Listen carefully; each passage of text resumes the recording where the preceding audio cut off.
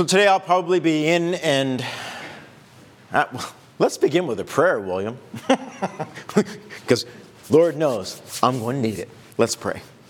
Loving and most merciful God, we thank you for this day that you have given us and for this opportunity to gather here in this space.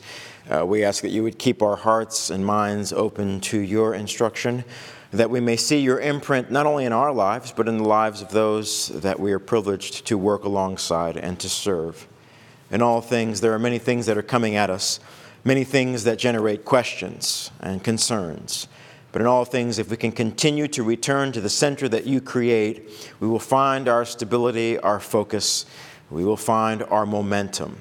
So may the words of my mouth, meditations of our hearts be acceptable to you. May you always bless, keep, guide us, give us the assurance that we need, that we do not walk alone, that we walk in faith and the security of knowing that you are with us.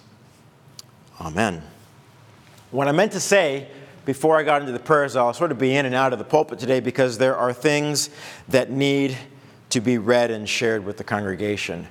I have had a difficult week preparing thoughts and ideas and concepts for you today because of what's going on in the Middle East. We spoke a little bit about this on Wednesday at our study on Romans, weaving in and out of the text that we had in front of us, and then, of course, being able to talk about current events. And there might be individuals who are actually coming to worship, not this church in particular, but just coming to worship to sort their minds out as to the frustrations and the vexations of a long-standing generational conflict that's happening in the Middle East, which I am not even addressed or wise enough to be able to speak to the intricacies of that long-standing battle between Palestinians and Israelis. Fortunately, I don't have to use my own words today. I can use the words of a statement. You have to know what your church is doing in your name. And on the 12th of October, a statement was drafted by the ecumenical churches, including the Evangelical Lutheran Church, the Disciples of Christ, the United Church of Christ, the Alliance of Baptists and American Baptists. If you want to know all the signatories on this letter, I will happily share that with you. But there's 27 religious organizations that represent millions of individuals whose leadership decided to draft a statement about things that are taking place in Gaza right now, which direct all of our attention. So I'll read this letter. This is a letter that these churches have written to Congress. Dear members of Congress, we have watched in sadness the devastating loss of life in Israel and the occupied Palestinian territories over the last several days. A church-based denominations and organizations with deep ties to the Holy Land, we mourn with our Israeli and Palestinian siblings as they grieve the loss of loved ones and remain fearful of continued violence.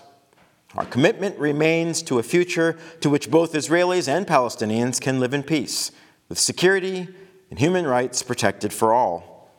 We unequivocally condemn Hamas's attacks and violent treatment of civilians and call for the immediate release of all hostages in captivity.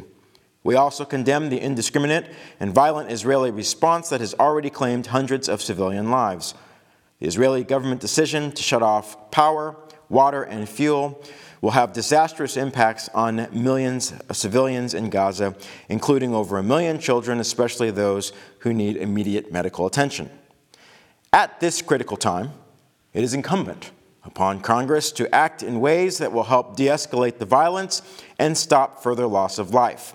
Specifically, we call on Congress to 1. Publicly call for a ceasefire, de-escalation, and restraint by all sides. 2. Call on all parties to abide by the laws of war, including the Geneva Conventions and customary international law. And 3, prioritize steps to secure immediate release of hostages and ensure international protection for civilians. During this time of heightened tension, We implore Congress to refrain from steps that only exacerbate the violence and increase the risk of expanding war into a broader region.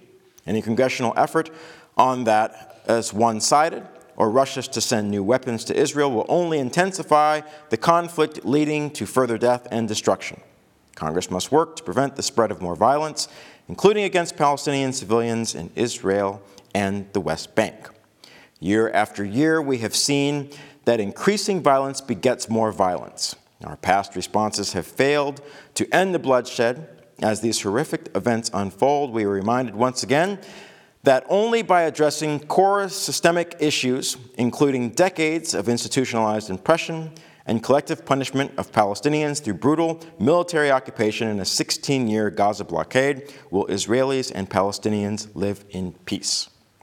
We are grateful for your service to this country. We pray for wisdom and discernment on your behalf in the days ahead.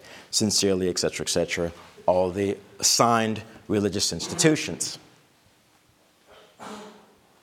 Bless you. So these are the thoughts of some church leaders who have signed on to this list. And of course, ministers who read these have to start to think, what then is our response? For the past few weeks, I've been trying to make an argument for decency amongst us. And I have not lowered the bar theologically, because I still try to draw from the strength of the Scriptures for us to find that core of humanity that is within us, that wants to come out, that wants to bless our communities. But I have lowered the bar as to how far our grasp and our reach is. So often, I have often thought that the things that we do here would reverberate and echo out into larger spheres, and maybe in some respect they will. But we have to start with demonstrating a sense of decency just in our own purview, in our own territories, and in our own respective communities. Because it's very hard for us to be able to point our fingers over in the Middle East and say, why can't they get it together? Why are they continuing to squabble when we realize that we have done some foolish things in our own country of late? And I'm sure that if anyone else was paying attention around the world, they could say, why can't they get it together? So where is Paul taking us today as he speaks about two women who are tireless workers in the kingdom, Euodia and Syntyche, who are workers who have helped to propagate the gospel alongside him, along with Clement and other religious leaders? Apparently, he is calling for them to be of one mind, which means that at the time of this writing, they were not of one mind. Oh, imagine that. Two individuals in the church, people in leadership in the church, who were not of the same mind. And so whatever is warring between these two witnesses of the gospel, Paul needs that to come to an end. He needs them to find some common ground, because the work that they are called to do is too significant for these two individuals in their promise and in their wisdom and in their witness to be at squabbles. Why? Because when you have your leaders who are squabbling, then those who are called to observe and follow those leaders, they look to them and say, well, they can't get it together. They can't seem to sort themselves out. What hope is there then for us? We watch those in leadership. We watch ourselves when we are positioned with some sense of leadership. We realize that there are always going to be eyes upon us. There will always be comments in the background. There will always be individuals who are either waiting for us to usually screw up, and then they can point their fingers and say, I told you, they weren't right. But maybe really at the heart of it is that we watch those in leadership, and we are mindful of those in leadership because we want to see them set forth a strong example. We want them to see them set forth an example which we could latch ourselves onto and say, that's a good witness. That is a witness that I might be able to incorporate that into my own walk of life. So Paul is trying to beseech these two individuals that he knows are capable of good to find peace in their relations, to find peace amongst themselves, because they are in danger of creating a rift in that religious community that could be irreparable. Paul is calling them to be of one mind. These churches, in this collective statement, are asking Congress to be of one mind in terms of trying to present an understanding that there is another way that does not lead to bloodshed, loss of life, that does not lead to a protracted war, which I fear we're looking at. What then does that mean for us? I mean, because let's be honest, some of us who are so far removed from the hot spots in the world, some of us who have more than enough to deal with in our own respective lives and in our own households and in our own families, they're like, I don't have time to deal with what's going on in the Middle East. I got a cranky spouse. I got a colicky child. I got some adult child living in my basement, and try as I might, I can't get them to move on. I don't have time for those conflicts. I've got conflicts too close to home. I have an aging parent who needs attention, right? So there are concerns that we have right now, local, specific to us, that's causing us to say, yes, I know there's something going on there. Yes, I know I should be mindful of it. But you know what? My matters, my concerns, my hurts are at home. I understand this. I get this. But we are still called to be people of faith who can convey a sense of reconciliation. I am such a fan of reconciliation. And maybe that's my fantasy. Maybe when I speak of reconciliation and being a people, a reconciling body, maybe it sounds like fantasy to those who hear it, because we have so infrequently seen it. We have not skillfully practiced it. We heard it once. It was like a dream. We woke up and we said, I dreamt a dream where individuals who were on different sides of the aisle came together and they shook hands and they smiled and they worked towards a better world. But then I woke up. And I realized, oh, no, this is the world I'm in. Where it's all hostilities and it's all about owning the other side and it's all about sitting on the sidelines and waiting for someone else to fail so you can say, now's our turn. So as people of faith who have legitimate concerns close to home, what are we still called to model collectively? What are we still called to model? There was this thing that I learned when I was studying Confucian thought, and Confucian talked about personal cultivation. He says, you can't change the emperor unless one changes themselves. Personal cultivation, working on day and day to weed oneself out of a dire, wretched nature, which means there has to be some sense of what we're capable of and not doing and following the path, because we're all capable of good and we're all capable of evil. And if we continue to be mindful of the evil that we could commit and work consciously to root that out and to not give that strength and to not feed that beast, then we can start to cultivate that goodness. And Confucius was saying that if each individual worked on their own personal cultivation, he says, that stuff radiates out, right? An individual who cultivates their personality, then it starts in the household. A household that has a cultivation of good personality then echoes out into the community. A community that works on their personal cultivation starts to take over a region. And he says, and that's how you change the emperor. When each person individually is out there applying their best, being mindful of the decisions every day, from tiny decisions to lofty decisions. Every word we choose to use, every gesture we choose to convey realizes that that's all part of that cultivation, which ultimately will become a powerful witness. It's not just saying it. It's consciously working at it. We call it prayer. We call it meditation. We call it mindfulness. We call it daily devotions. We call it worship. But it's all personal cultivation. So even though we might not be sitting in the sense of Gaza right now, even though this might be something that just comes to us across the wire, we still have to work on personally cultivating, because if we become too polarized in our conduct, then we run the risk of feeding fires, starting fires, emotional fires, hostilities, intensities that will become out of control. So yes, anywhere in the world where there is discord, anywhere in the world where two individuals are in a struggle, that is our problem. Because we are human.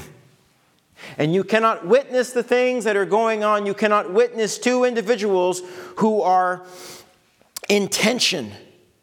Two individuals who have not found love. Two individuals who are out to overpower the other and not have something resonate in you. Your heartstrings. You look at that and you say, these people are not at peace. These individuals are in tension. If they could only find peace. Because that's what we would want. That's what we would want if somebody observed us in a dire situation. If somebody observed us who was intensely in conflict with someone. We would want them to say, look at these individuals over here who have not found peace. What might I do to be able to help them find peace? Have you been able to practice the art of peacemaking lately? Have you been able to talk to a coworker who was so fuming about a decision that took place recently in the workplace that they literally came unglued? They were unhappy, and it was now their will and testament to make everyone else in the workplace unhappy. Did you ever realize that perhaps maybe this was a call to you to intervene? This was a call to you to de-escalate. This was a call to you to bring awareness to another side, to be the salve that person needed to bind their emotional wounds? Have you been called to be a peacemaker in your family when two individuals that you deeply love cannot get on the same page? It might not even be a significant issue, but it's significant to those who are in contest. Have you been called to come in and say, because a lot of us say, well, they'll work it out. Right? That's us basically resigning ourselves and resigning and forfeiting our own power and our own power of presence to be a peacemaker. We say, well, they'll work it out. Just give them time, they'll work it out. Maybe they can't work it out without us getting in the middle. Maybe they can't work it out without us being able to come and show them a different side. You see, this is what it means to me to be a person of faith. To be a person of faith is to realize that sometimes that call to engage is not, it's not arbitrary. It is essential. We see the conflict, we recognize it, we go, our nervous center says, this is the conflict. This is the conflict that's happening in your area. This is the conflict which you are witnessing. This is the conflict that's happening on your clock. You can't run. We want to run. We want to get away. We want to put as much distance as we can between us and the turmoil because we don't want to get hurt. Nobody wants to get hurt, right? You don't want someone to come after you and say something to you, give you a smack. So we put some distance to it, right? Now these people are important to us. I love them. That's my brother right over there. And that's my other brother. But they've never gotten along. But I'm going to leave them to it. No, you can't do that. Jesus would say, don't do that. Get in the fray. Get in that moment. So Paul writes on behalf of he's in prison when he's writing this, and he's trying to reach out to these witnesses, and he's like, these are good people. Euodia and Syntyche are good people. I have worked alongside them. We have raised up a community of faith, and I don't know what happened. I don't know where this disagreement came, but these two sisters in the faith, they need to find that common ground again. So Paul throws himself in the middle. He throws himself in the middle. He reminds them of the work they did together. He reminds them of the powerful witness. He tells them there is another way. And this conflict is not you. It's not becoming. It doesn't look good on you. So, let's go to this passage here. I'm caught between the pulpit and the lectern, dear God. But I wanted to go to this Philippians passage because what Paul says here is the message for today. Rejoice in the Lord always. Again, I say rejoice. It sounds like a song. Let your gentleness be known to everyone. The Lord is near. Do not worry about anything. A very tough one to do. A very tough one. I can attest to that. But in everything by prayer and supplication with thanksgiving, let your requests be made known to God. And the peace of God, which surpasses all understanding, will guard your hearts and your minds in Christ Jesus. Finally, beloved. And this is Paul, and that's just speaking to the blanket populace, right? He's speaking to this community, but he's speaking to our community as well. Finally, beloved, whatever is true, whatever is honorable, whatever is just, whatever is pure, whatever is pleasing, whatever is commendable.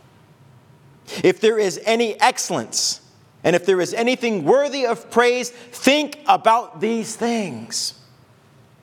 Keep on doing the things that you have learned and received and heard and seen in me, and the God of peace will be with you.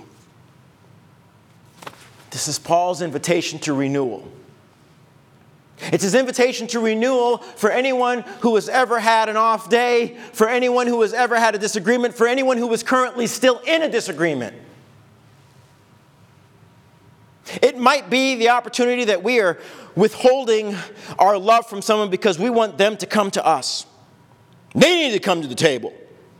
But maybe in truth it is that the conflict will end because we reach the level of maturity to go to them and say, this needs to end.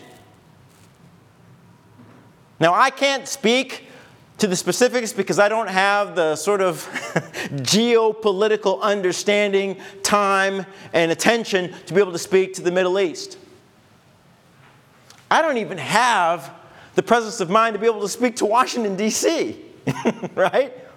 My purview, my real estate, emotional real estate, is very, very scant. I have you. You know, the few pews of you that I can reach. And I'm hoping that what we exchange here, the thoughts, the ideas, the sentiments, will actually endure at least until you get down to the bottom of the stairs on the sidewalk. That it will resonate with you long enough that maybe it might even join you on the commute home. And maybe it might even hold on with you long enough to get into Monday. Maybe it might even carry you on in midweek. Maybe you might still be reflecting on these things when we meet again next Sunday, God willing. But all I know is this, is that the change that we want to see in the world, the hospitality, the compassion, the renewal, the love, it has to start with our example. It has to start with our desire to want to be able to exercise that and display that model in our own homes. If we can't do it in our own homes, we can't hope for someone else to do it in a home we don't know. In a country we don't know. With customs we don't understand. So we cannot hope for someone else to be able to reach a pinnacle and to reach a level of understanding and to reach a level of civility if we ourselves don't know what that means. If it's foreign and it's strange to us, if we can't reconcile with our nearest and dearest, our relatives, our friends, our co-workers, somebody who said something stupid to us on Facebook, if we can't reconcile with these individuals, what hope then is us, trying to wear out our knees on Ukraine or Gaza or Afghanistan or anywhere else we've had active little fingers in the world. If we don't understand the semblance of peace and reconciliation in our own hearts, then it's game over. But Paul tells us by the powers of God, it is not impossible. By the mercies of God, we are not yet through. And that each and every one of us can tap into that conduit called the Holy Spirit and be completely transformed. And transformed to a point where everyone will recognize it. Well, you can't doubt it. You look at it and you go, that person's been transformed. What's going on with them? Well, Holy Spirit got a hold of them. You know, that's what happens. They say, where can I get some of that Holy Spirit? Well, I heard some of it was being dished up at the First Congregational Church. At St. Paul's Lutheran Church. Yes, they dish up gospel down there too. St. Mary's. Oh no, did I see this Holy Spirit going into St. Mary's? Yeah, with about 35 saints behind it.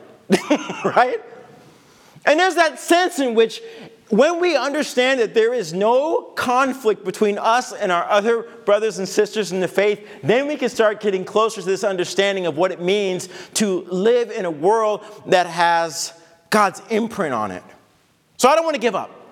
I don't want to give up on the fact that if I'm a fool, if I'm silly, if I look ridiculous to you and to others for hoping that peace is possible in its many forms, then okay, I'm willing to look stupid that way. I look stupid for a lot of other things. A lot of other antics I do up here, week in and week out. I'm willing to bear that mantle of being the crazy guy who's got a silly little dream that one day individuals actually would say, you know what, I can't remember what we were fighting for. But it was a completely, utterly, total waste of time. And I don't want to be that person anymore. Because life is short, friends. And it's even shorter when you're engaged in conflict. It's hard on the system. So what I want our witness to be is I want us to model what we want to see in the world right here at home. And start in your own homes. Because I guarantee you there's probably somebody you need to talk to. There's probably somebody who's pissed you off. Yes, I've used that word. I use a lot of other crazy words in church too. Starting to get a little bit more earthy in my speech, maybe just so you'll notice me. But yes, there's somebody right now that you're still like, I don't know about that person. I'm still mad at them. Maybe it's time for us to start reversing that. Thinking about whatever it is, the energy that we've been putting into being angry and being hurt, and feeling rejected, and starting to realize the burden that's been. And say, I don't want this burden anymore. Someday there will come a time when our Israeli and Palestinian brothers and sisters will be tired of carrying that burden. And maybe they'll have to witness some other group of individuals, intense individuals, in some other part of the world who are willing to let go of their burdens. And maybe that will be a powerful witness. I don't know. I don't know which one it will take. But I do know that if we have personal burdens of hardship, personal burdens of resentment that we are no longer willing to carry, then let them go. Let them go and let's be healed, because I really do believe that's what God wants for us.